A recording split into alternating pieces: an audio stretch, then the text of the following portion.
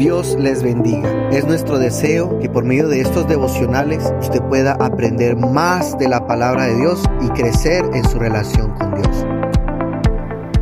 Y hemos llegado hoy a nuestro quinto día, la quinta parte de nuestro devocional. Como todas las semanas, traemos un tema especial para ti basado en los mensajes que recibimos el fin de semana. El tema de ayer fue: la bendición de Dios es condicional, porque todo depende cómo nosotros nos comportamos y qué tanto anhelamos hacer la voluntad de Dios. El día de hoy, el tema lo concluye el pastor enseñándonos que la bendición de Dios depende de nuestras decisiones, que nuestro hogar será bendecido según nuestras acciones. Todo tiene consecuencias positivas o negativas.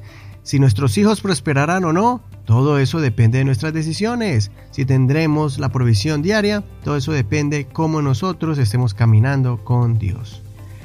Por eso el título de esta enseñanza es tu decisión. Así es tu decisión. Escuchemos este mensaje.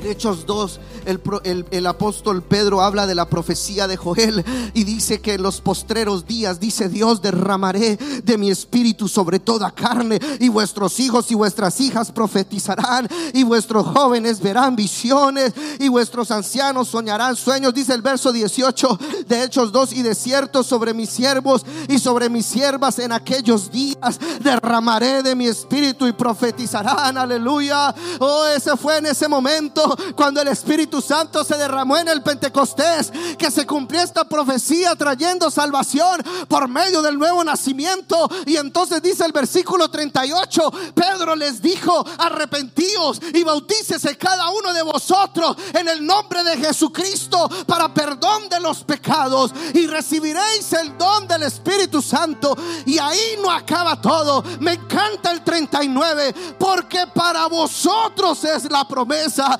y para vuestros hijos, y para todos los cuantos el Señor nuestro Dios llamare. La promesa es para sus hijos también.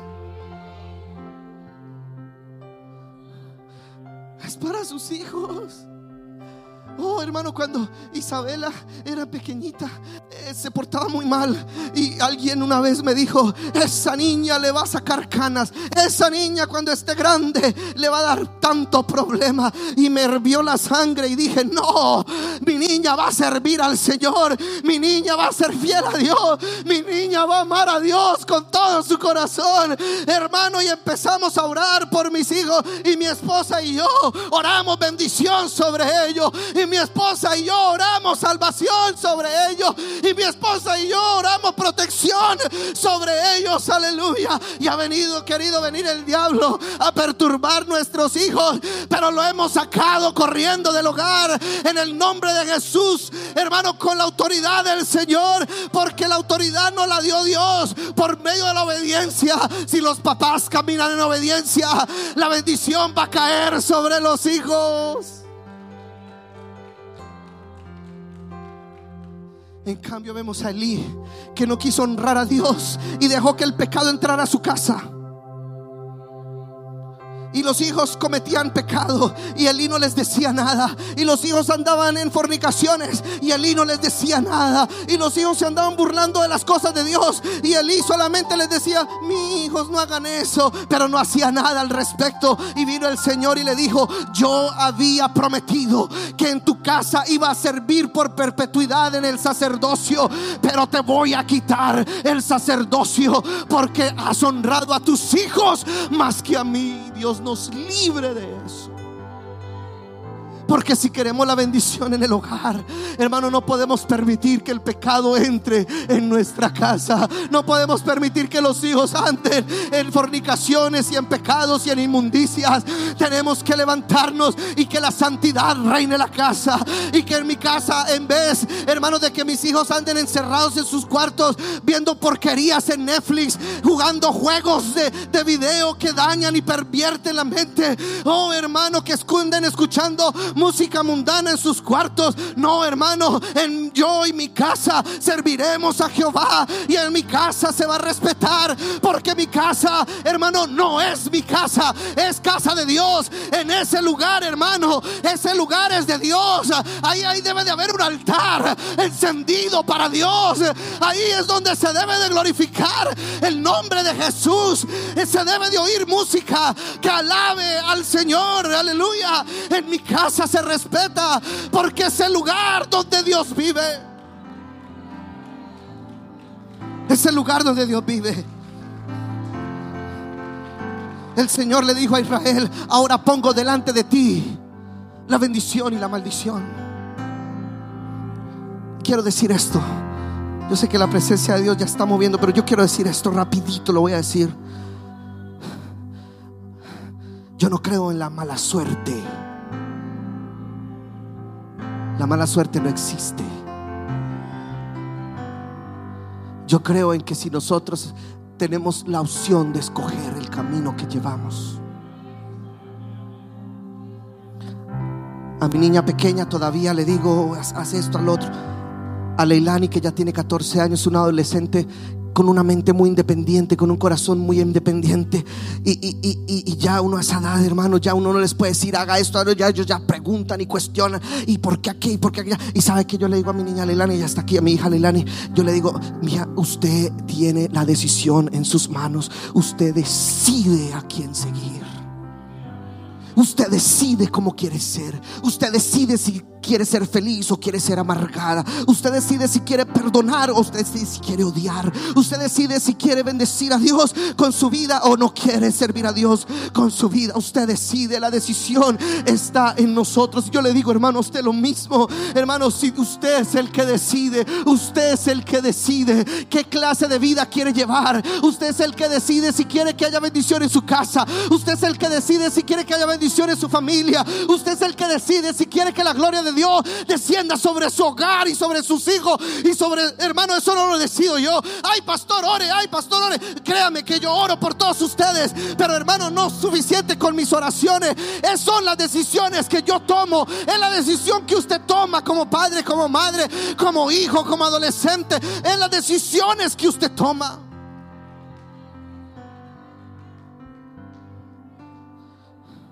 Y vemos jóvenes que deciden el mundo, y vemos jóvenes que cumplen la mayoría de edad y deciden no volver a la iglesia y deciden andar en el pecado. Y me da tristeza, porque yo sé que a esos jóvenes se les ha sembrado una palabra, y yo sé que eventualmente van a llegar, y van a llegar golpeados, y van a llegar todos dañados, y van a llegar todos golpeados y con sufrimiento. Y me da pesar, porque quisiéramos evitarles eso, pero igual, hermano, el día que lleguen se les va a recibir con los brazos abiertos, se les va a recibir con todo el amor y se les va a recibir sin juzgarlos. Pero me da pesar, porque uno puede evitar eso. Uno puede evitar eso. Yo le entregué mi vida al Señor a los 15 años, y créame, hermano, yo no he vuelto a mirar atrás. Yo siempre he seguido al Señor, y hasta ahorita yo no sé, hermano, lo que es la droga. Yo no sé lo que es la cárcel. Yo no sé lo que es ese mundo, porque me he mantenido en el camino de Dios, ni a derecha ni a izquierda. Y sabe porque me mantuve en el camino de Dios derechito.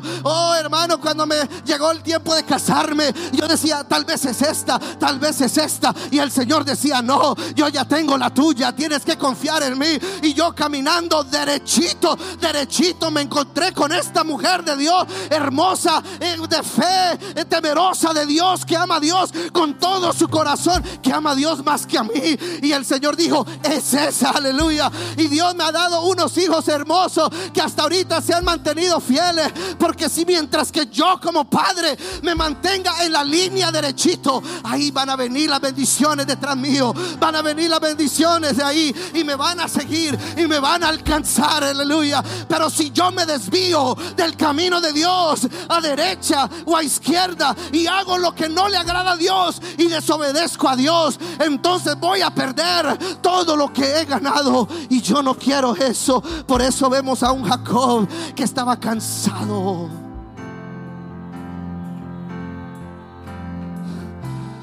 Y el Señor me dijo que le iba a hablar a alguien aquí que está cansado.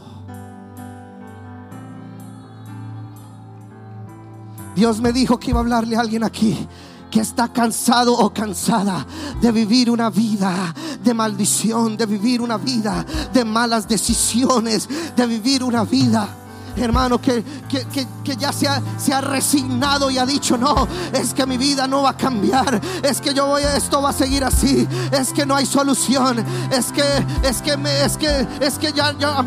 yo no tengo suerte en el matrimonio, dicen otros, es que mi hija ya se me descarrió, ni modo, ella verá lo que hace. No.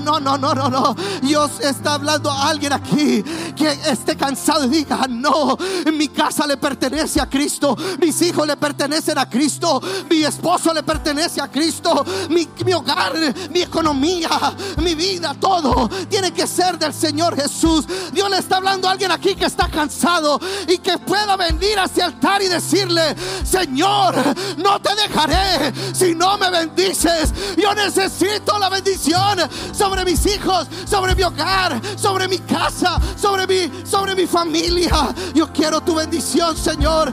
No te dejaré hasta que no me bendigas. Alguien que le diga: Señor, estoy cansado de vivir a mi manera, estoy cansado de hacerlo a mi manera. Oh, ya no voy a ser víctima de mi pasado, ya no voy a ser víctima de mis malas decisiones, ya no voy a ser víctima del camino que he estado llevando a mi propia manera. Hoy, como Jacob, voy a disponerme a entregar mi vida, porque sin Dios no soy nada, porque sin Dios no valgo nada. Hoy es el tiempo de entregarle nuestra vida al Señor. Hoy es el tiempo de estar dispuestos a morir por esta bendición. Que usted le diga: Señor, ya las maldiciones del pasado, las decisiones pasadas se quedan en el pasado. Qué conmovedor ver los corazones entregados, humillados ante la presencia del Señor. El pastor nos compartió la palabra de Dios y también varias experiencias personales, demostrándonos que cualquier persona o joven que se proponga seguir el camino de Dios va a obtener las bendiciones del Señor. El Señor va a conceder las peticiones de su corazón si primeramente busca el reino de Dios y su justicia.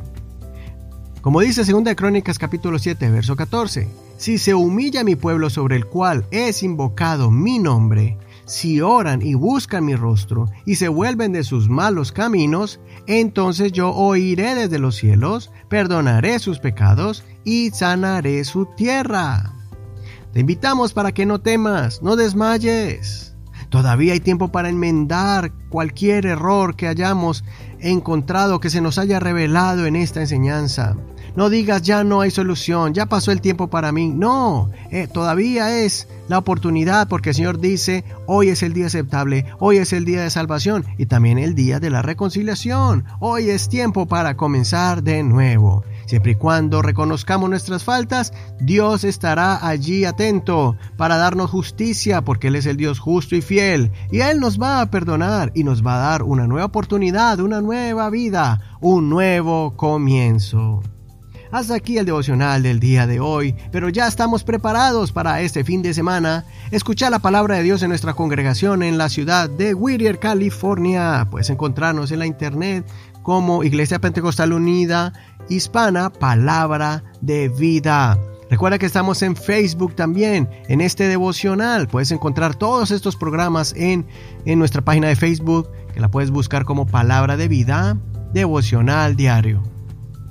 Y si el Señor lo permite, estaremos la próxima semana, empezando la semana el día lunes con una nueva enseñanza, con una nueva serie, la palabra del Señor, para acompañarte en tu diario vivir de lunes a viernes.